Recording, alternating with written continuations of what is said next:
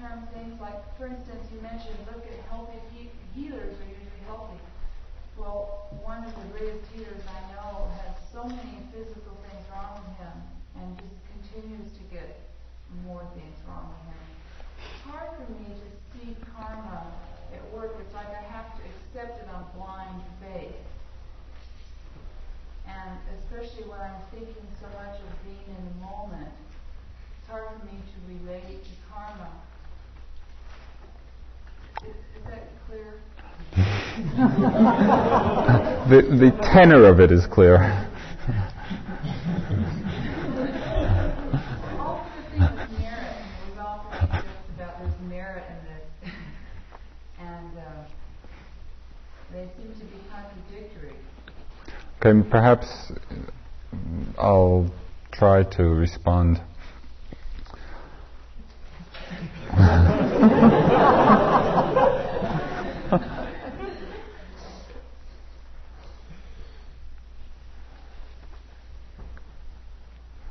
By emphasizing the importance of being in the moment,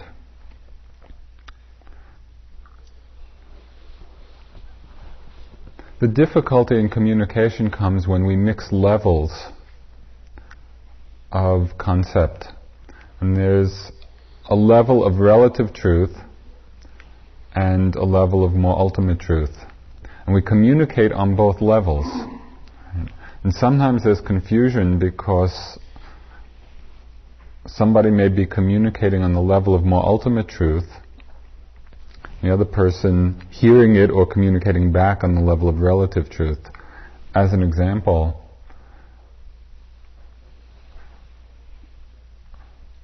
the level of I or being, or self, that's a relative truth. And we can talk about beings being reborn and dying and going through various aspects of their story. And it's a level that we live on a lot.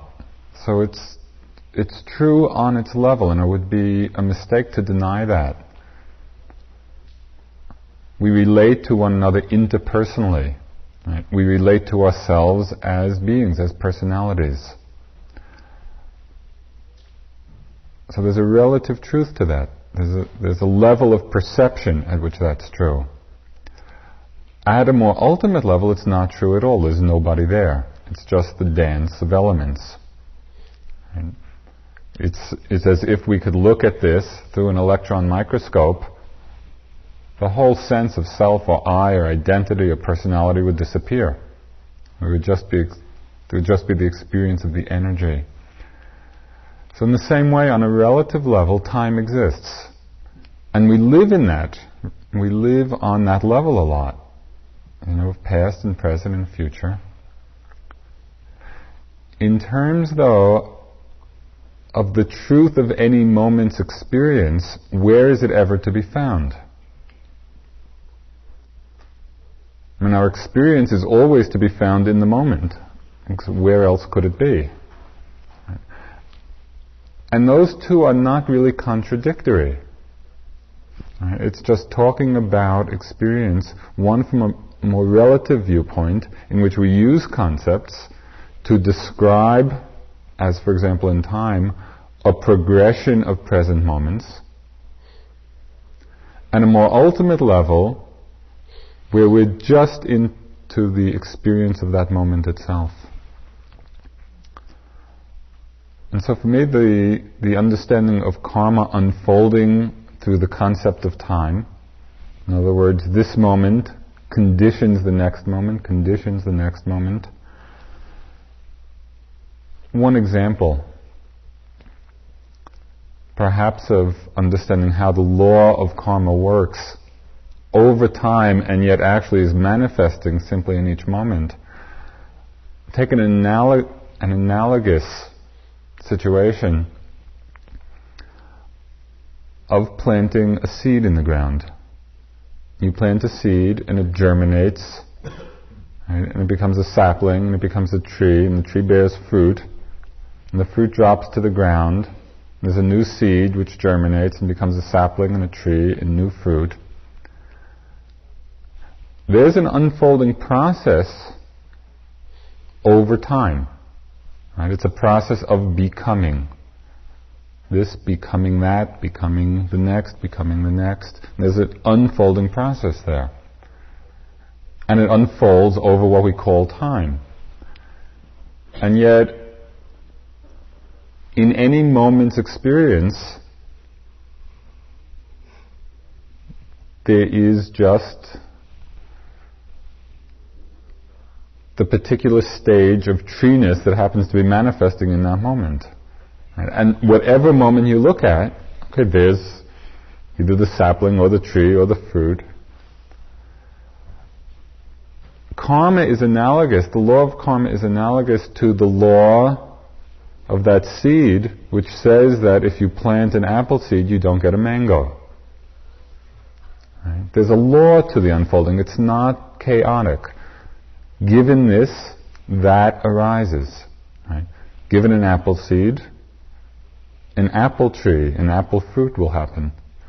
In the same way, each moment's experience conditions, is part of this process of becoming, and it's happening lawfully. It's not happening chaotically. And it just makes sense. I mean, even if we can see it in a very detailed way, which is one of the things the Buddha said also, that it is too complex to see how we do an action now, how is that going to, bring a result in 10 years. It would be very hard to see that. But in a much more immediate way, pay attention to the effect, even in the moment, or the proximate moments. The mind gets angry. You're in a relationship and the mind gets angry and you express the anger. Pay attention to the result. You can see right in the moment that there's a result for one's own mind, a result in terms of the impact of that energy, what comes back because of that impact. And with some reflection you could understand that every moment is conditioning a certain tendency of mind.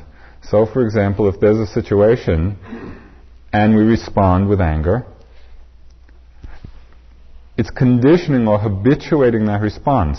So we're in that situation or a like one sometime down the road, and there's a likelihood that the same response will be there because we've established a certain habit pattern. And the stronger, the more we cultivate particular responses, that pattern becomes very strong. And that's really what we call our personality. Right? Just that accumulation or conglomeration of different patterns of response. Does that address any of your concerns? Well, the examples that you gave, of course, do, and the moment-to-moment karma, I can relate to a lot easier. It's the things, as you said, down the road that I really can't. It's hard for me to understand. Okay, one thing that I would suggest with all of these kinds of teachings, it's not at all a question of belief, because you believe it or you don't believe it does not affect the truth of it, or the non-truth of it. Right? Our belief has nothing to do with anything. And so you certainly don't have to believe it, and it's not even suggested that you believe it. What I think is more valuable is to stay open to the consideration of it. And just sort of have it in your mind as an investigation. And just see. See from your experience whether as your life unfolds, this particular idea or theory or set of concepts seems to fit to the unfolding of your experience or not. Thank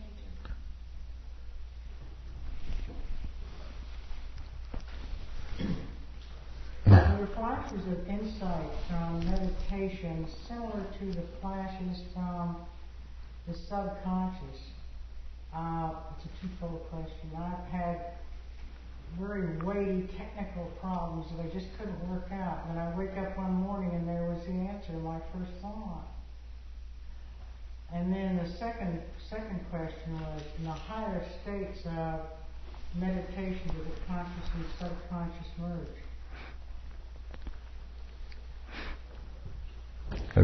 The first question had to do with whether the flashes of insight the same as these flashes of intuition, sudden solving of a problem.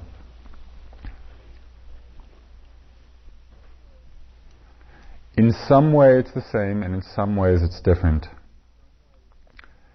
It's the same in the sense that as we go through different levels of insight or understanding,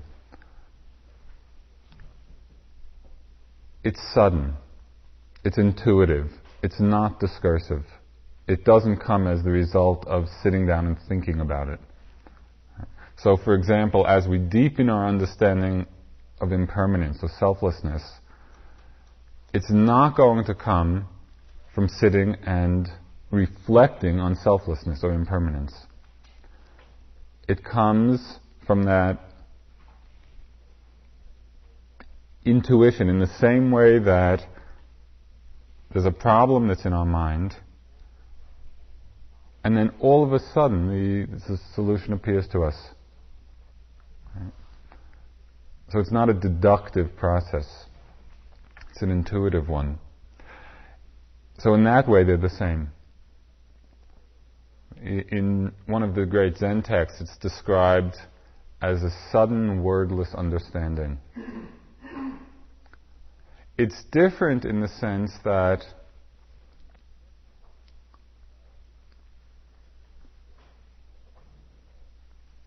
it's not a thought. The insight doesn't come as a thought. It comes as a level of experience. And so it's not that you're going to get up one morning and at the 5:30 sitting, this sudden flash is going to come, everything is impermanent. Right? I mean, that might happen, but that's thinking. The insight into impermanence comes from the dropping into another level of the experience of it. So, do you see the difference? The dropping into that other level of the experience of it comes intuitively. And so all we can really do is put in our time.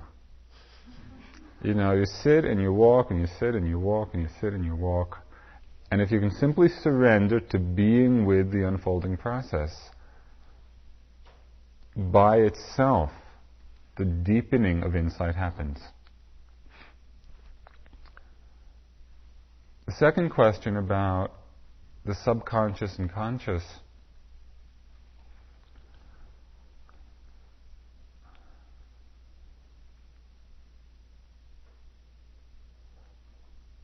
Sometimes we have the idea that the subconscious is like this, compartment in the mind, or this little black box, in the mind, and sort of it leaks out during dreams and some other times.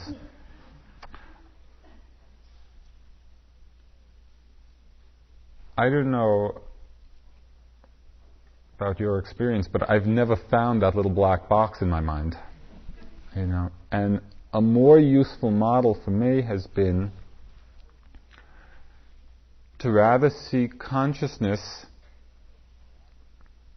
as a spectrum, and there's a threshold. And everything above the threshold is conscious, and everything below the threshold is subconscious. Right? But it's not as if it's separate compartments. It's just that we have a certain limit or threshold of sensitivity, of awareness to what's happening in the mind. One of the things that becomes very apparent is that through the practice, the threshold deepens. And so what formerly would have been very unconscious or subconscious now is very conscious. And just take a very simple example of, passing thoughts or images which a month ago might well have gone by unnoticed. It would have been there, but it would have been subconscious. And it would have been motivating and influencing us in the ways that subconscious things do without our knowing it, without our being aware. Just by paying attention, we get increasingly sensitized to more and more of the range of what's in the mind.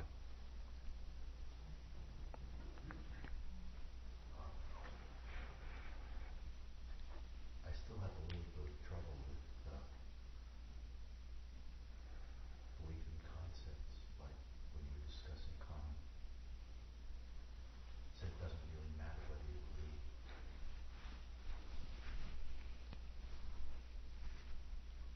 I've had to leave a lot in abeyance, mostly because the system, I'd say, under which I was trained, in some respects seems like in such utter conflict that to attempt to resolve it makes no sense. So I just say, well, what the hell? And that's been necessary in the area of rebirth. And I've sort of said, what the hell? So to speak. But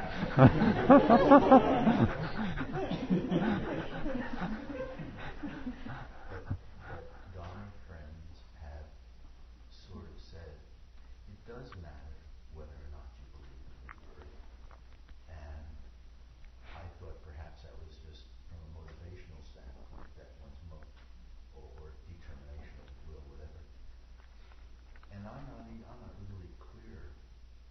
It was said with such sense of certainty and concern that I wanted to raise it again. Okay. Perhaps you might expand on Yeah, that. I'm glad you did, actually. Did you hear in the back? The question had to do with having, like most of us, been conditioned and brought up with concepts quite different than things like karma and rebirth, that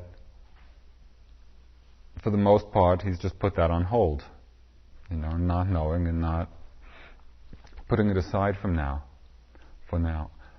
And yet friends and people he's connected with in the Dharma have suggested that it actually is important to believe that.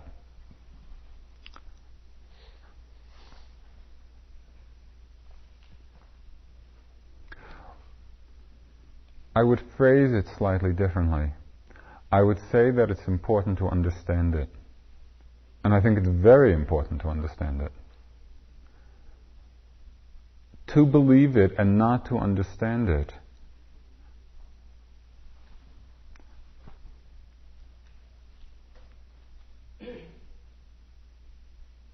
seems like just another blind belief. Seems like an opinion that one has, right? Which is not connected to anything. It's not connected to your experience. It's not even connected really to your belief. Right? It's just kind of this set of concepts, oh yes, I believe that. And the real belief or faith or confidence comes or is born out of understanding. Right? To whatever extent we can. And again, with some of these ideas, it takes time and real sensitivity and openness and investigation to begin to get some sense of what they mean. I think it's very, very important to do that. Let me go a little further with that. It doesn't seem to me that there's anything that you've discussed in karma and rebirth that I don't understand.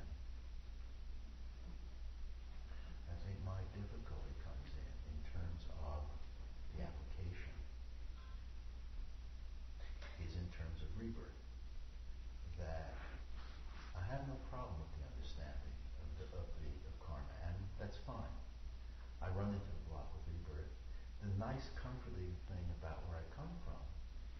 I can write figures down on the blackboard, and I can plug in numbers and push a button, and out comes an answer, and it works. And it's clear. It all fits together. Here, there's no problem with the understanding. The question is merely, does it happen? And does it matter?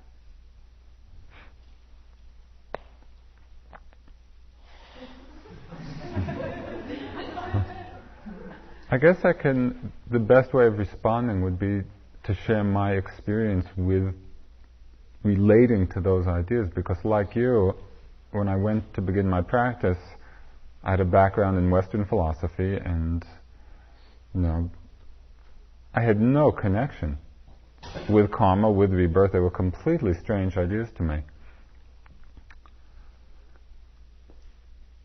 And first through hearing and reading about it and trying to come to some understanding of it, staying open to it on that level, the process that happened for me was not an experience where I could say, yes, I've seen past lives, I've seen future lives, I know that it's true. Rather, it was an intuitive sense, an increasingly deep intuitive sense of the truth of it, reinforced by asking some people who I trusted very deeply were honest,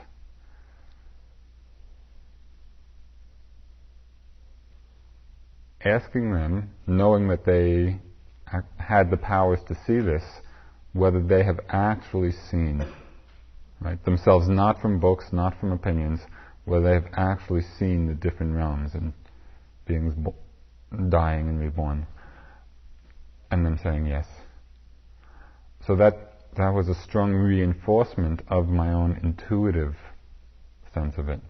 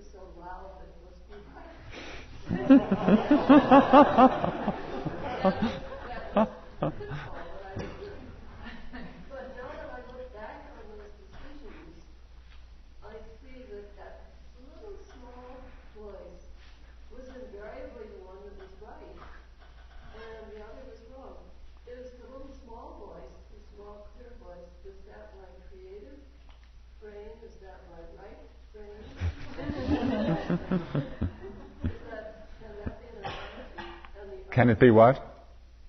Well, can we make an analogy there? And is the other side of my mind, the voice of my consciousness, is that my left brain? Jack is the one who knows about all this stuff.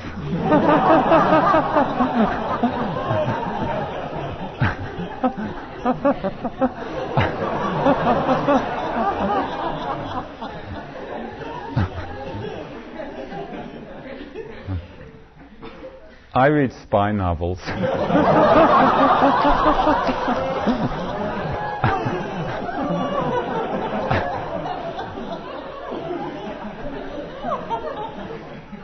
So I'm sure that there is some analogy in all that with left brain and right brain and neurophysiology, and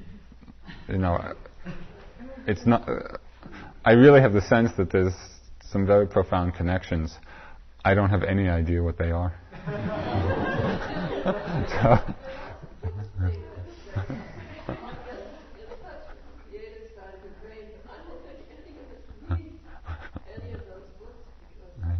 I mean, in what you said, there was an insight in terms of learning which of the voices speaks truer to you. And as we learn that, we learn to pay attention more to that voice. And Joseph, with respect to karma, does everything that happened to us as a direct result of some type of action, previous action, of that sequence of becoming that we are, or do some of the things that happen to us because we happen to be human and it comes with the territory? For example, Joseph is walking down the driveway here and a big chestnut falls from the top branch and hits him in the top of the head. Now, karmic.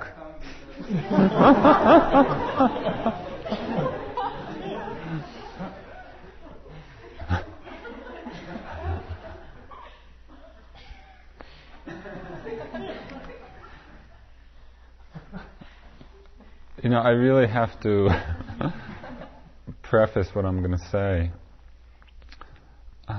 by saying that I am not an expert in karma. And in terms of the full understanding, even on the conceptual level, of how it all works, Munindra, one of my teachers, would be able to expound at great length on happily on a lot of the technicalities of the workings of it. And I haven't done that degree of the study of it. Just to the extent that I understand it, not everything that we experience is a karmic result. There are certain laws of the physical properties, which bring results but are not the result of karma, rather just the result of a physical law. For an example, the apple seed, right, producing an apple rather than a pear, is not karmic. Right?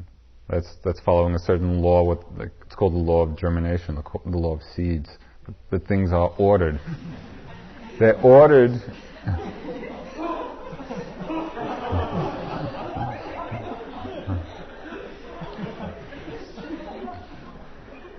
It's actually more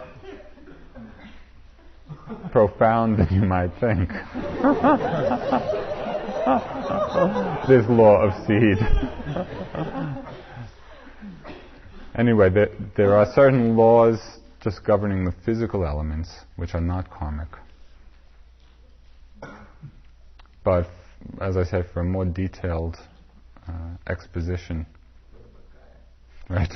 Well, Joseph, a moment ago you mentioned people whom you trust have seen a different reality that they've reported to you. Now, does that mean that there's a Buddhist reality and an Indian reality and a Hindu reality, just as there are different heavens? What happens when each of these systems contains different symbols? Does that mean there are alternate realities then for each of these symbols? Because they don't all coincide with one another. How does one deal with that?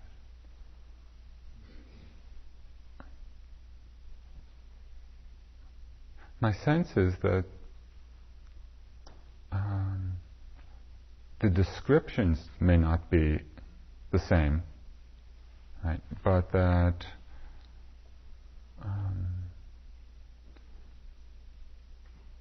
the experience of different levels of reality seem very similar to me. But let's say, for example, that they're all reporting the same reality, but using a different set of symbols based on training or whatever it might be. Right. How can one trust that this is a report of any reality?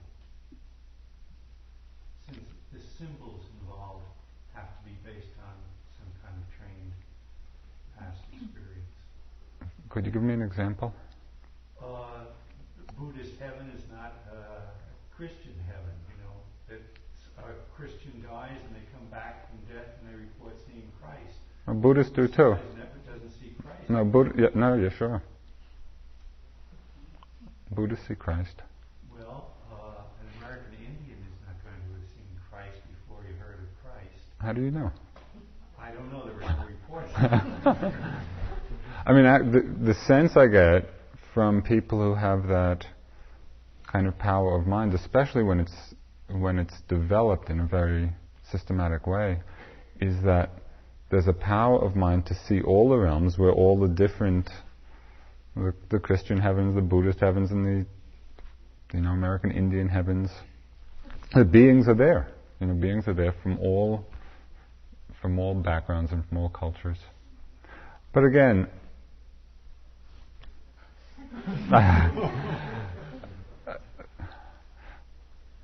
it's interesting, and I would hope that you stay open to the consideration of it, right? But don't get too spun out in it. I have a question regarding using the analogy of the seed of the tree and it developing into its own nature. I don't understand specifically how does karma work with, like for instance, our planning.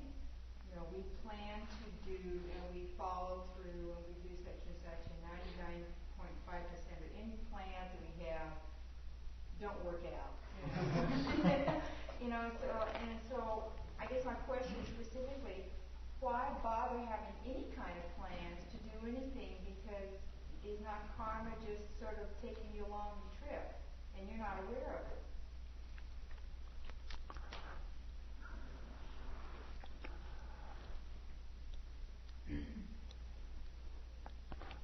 Karmic results have to do with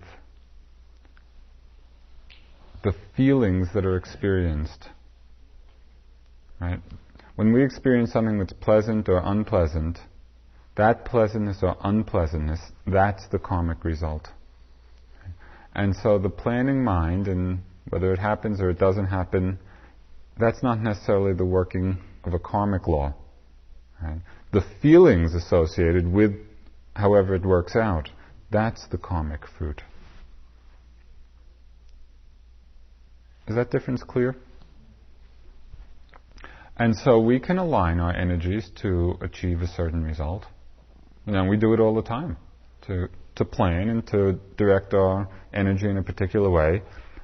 And maybe it works out exactly as we had thought, or similar to, or not at all. But there can definitely be that directing of our energy.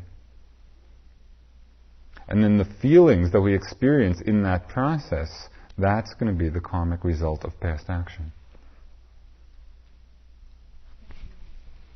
Is there a way to direct the karma or merit of particular actions? Right, I understand.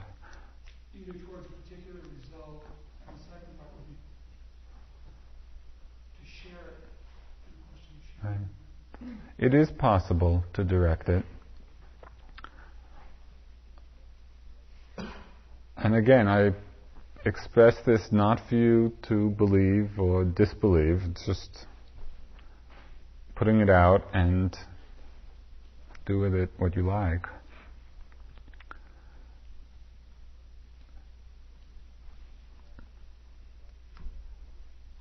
It's actually possible to direct the fruit of an action for a particular result. And so it's said, for example, that before the Buddha's enlightenment, in his many lifetimes as a bodhisattva, as a being working towards enlightenment, he would dedicate the fruit of his actions. May this be the cause of my full enlightenment.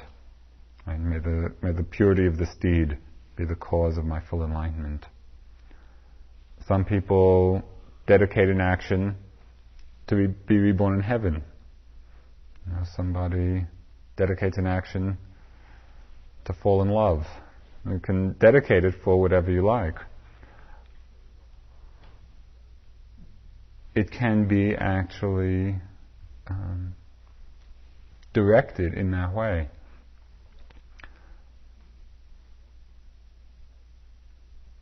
I think it's helpful to direct it towards the highest happiness, as long as we're directing it. In terms of sharing merit, it's a very common part of the practice to share, and merit just means forces of purity in the mind. Kind of all those, the karmic force of all the mind moments of wholesome mind states. There's a power there. That's what merit means. It's not like merit badges. Unfortunately, the word suggests that, we collect all these badges. It's rather just the accumulated force in our own mind, of wholesome mind states. By sharing that, what happens is both that on the vibrational level, that's an act of generosity, an act of giving, right? And so there's an effect just for the people around us on the vibrational level of being in that state of giving. With beings who may be aware of our sharing, it induces a wholesome mind state in them, and so they benefit from that. So on different levels, it actually has an effect. I get a little bit confused with the relative aspect of it. My question has to do whether volitions are outside of karma. And my question, if they are, people act in certain ways towards you, and that seems to be part of your karma. And that implies volition on their part. So it seems that volitions are inside of karma. But then we're talking about doing certain things in regards to karma, in regards to awakening, as if volitions stood outside of karma, that were independent of the process that was going on. And those two levels sort of they confuse me too. And so I actually suggest you ask Maninja when he comes. It was that same question that came up the other night. Really, it's the basic question of free will versus determinism. If everything is conditioned, so then what can we do? Why make an effort? Of course, the effort that we make might also be conditioned. In terms of a kind of conceptual resolution of that, I don't see it. More just in terms of an intuitive experiential resolution. Right? It seems to make sense that we actually have the choice to make effort, right? To be present, to pay attention. In anything, make an effort to do anything. It's just that if that's true, then the whole thing sort of falls down. That's for me. What falls down? Just the whole karmic, thing falls down, because then people are doing their thing out of their own volition. It's no big sweat. Does it change anything? No. That's the point. I'm just sort of what Daniel was, I just have to put karma aside because this is What I would suggest is taking a look at it to the degree that we can observe our actions and the effect of our actions. To that degree, pay attention. And I think that will help to illuminate the process to the level that we can understand it. This is perhaps a conceit from atomic physics, but it is a parallel suddenly that occurs to me that makes me feel better anyway. And that is, there are some things which are fairly deterministic. For example, on the macroscopic level, lots of things are. But when you go to the atomic level, they're only probabilistic. And if you can fit those two concepts together, they're two different perspectives, then karma fits. Where on the probabilistic level, you've got karma, but for any particular action, you can't. In other words, one fits within the other. They're not mutually exclusive. They're related. Let's put it that way. In other words, one operates within the field of another, but it in itself is not determined by its own action. So I feel better. Maybe somebody else will.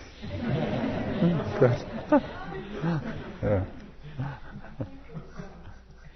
Sometimes it's hard to understand. I think maybe Nebo was referring to this before, and it confuses me too when I think about it sometimes. When you don't understand how something can be happening, like she talked about a healer who is always sort of besieged with things going wrong with him, or, right before I came here, I was going through something with my uncle who's dying, who led what he considered to be a very pure and healthy life and couldn't understand, why he should be suffering so much and dying earlier than he certainly expected. And,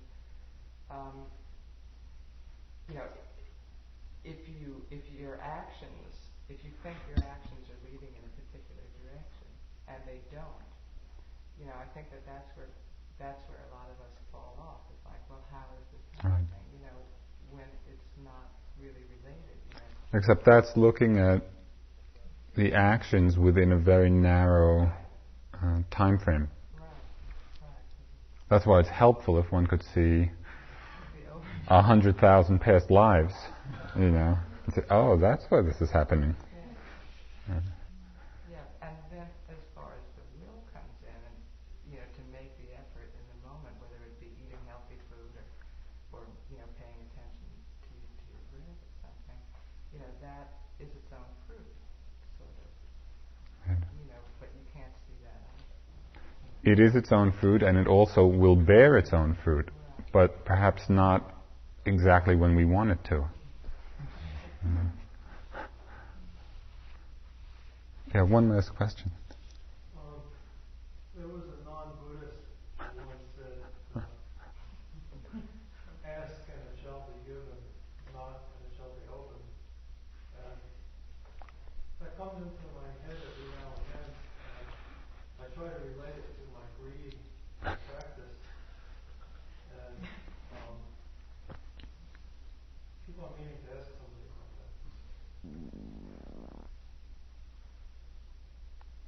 What's the problem?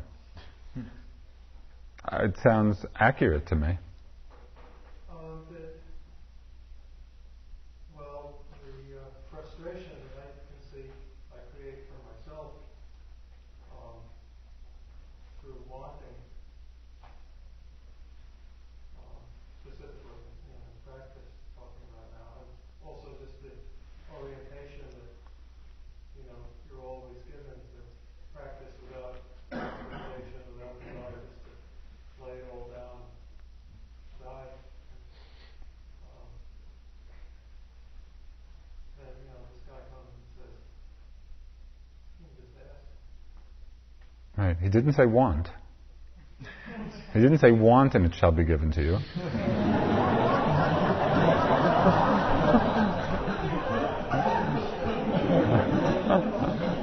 There's a big difference. Pardon?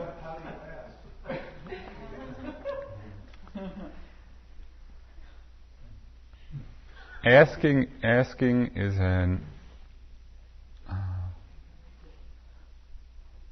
asking is an opening. It's not a reaching. Right? Wanting is a reaching.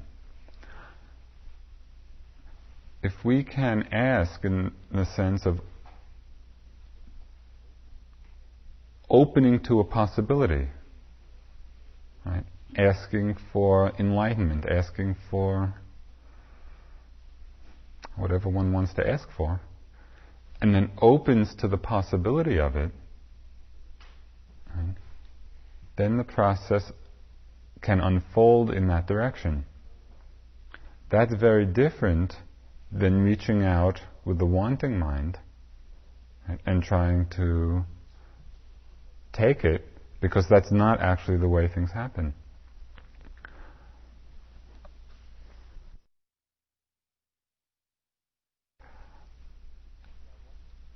And I wasn't terribly fond of cats. So every time it would come in, I'd get a bit irritated and throw it out. And it would just come right back in, And I'd get irritated and throw it out. And it would come right back in and I'd throw it out. And it happened over and over again, day after day. And it was really driving me nuts. Because every time it came in, I'd get more irritated and throw it out. But it totally persisted. It just kept coming back into my room. Dumb cat, But actually it was dumb me. And then after quite a few times of this, I just gave up. Obviously it wasn't doing any good to keep throwing it out. So I just let it come in, and I sat there. And it came in, stayed a little while, and walked out.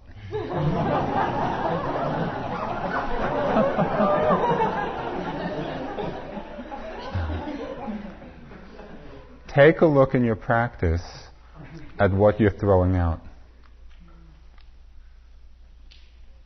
Right? We keep throwing things out, and they keep coming back. And you don't like them, you throw them out again. They keep coming back. Try not wanting, but asking. Right? That is just... And the mind comes then to its own natural balance. You come to just the unfolding of our being in that way.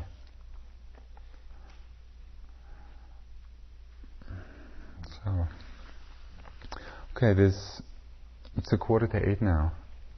If you walk for about 45 minutes till 8:30 and sit for an hour till 9:30.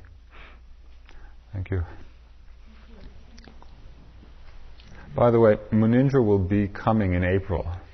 So, for those of you who would like to explore the complexity of it, he is definitely the one to do it with.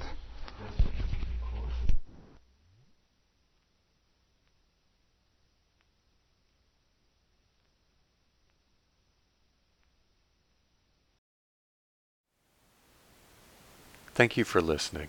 To learn how you can support the teachers and Dharma Seed, please visit dharmaseed.org/donate.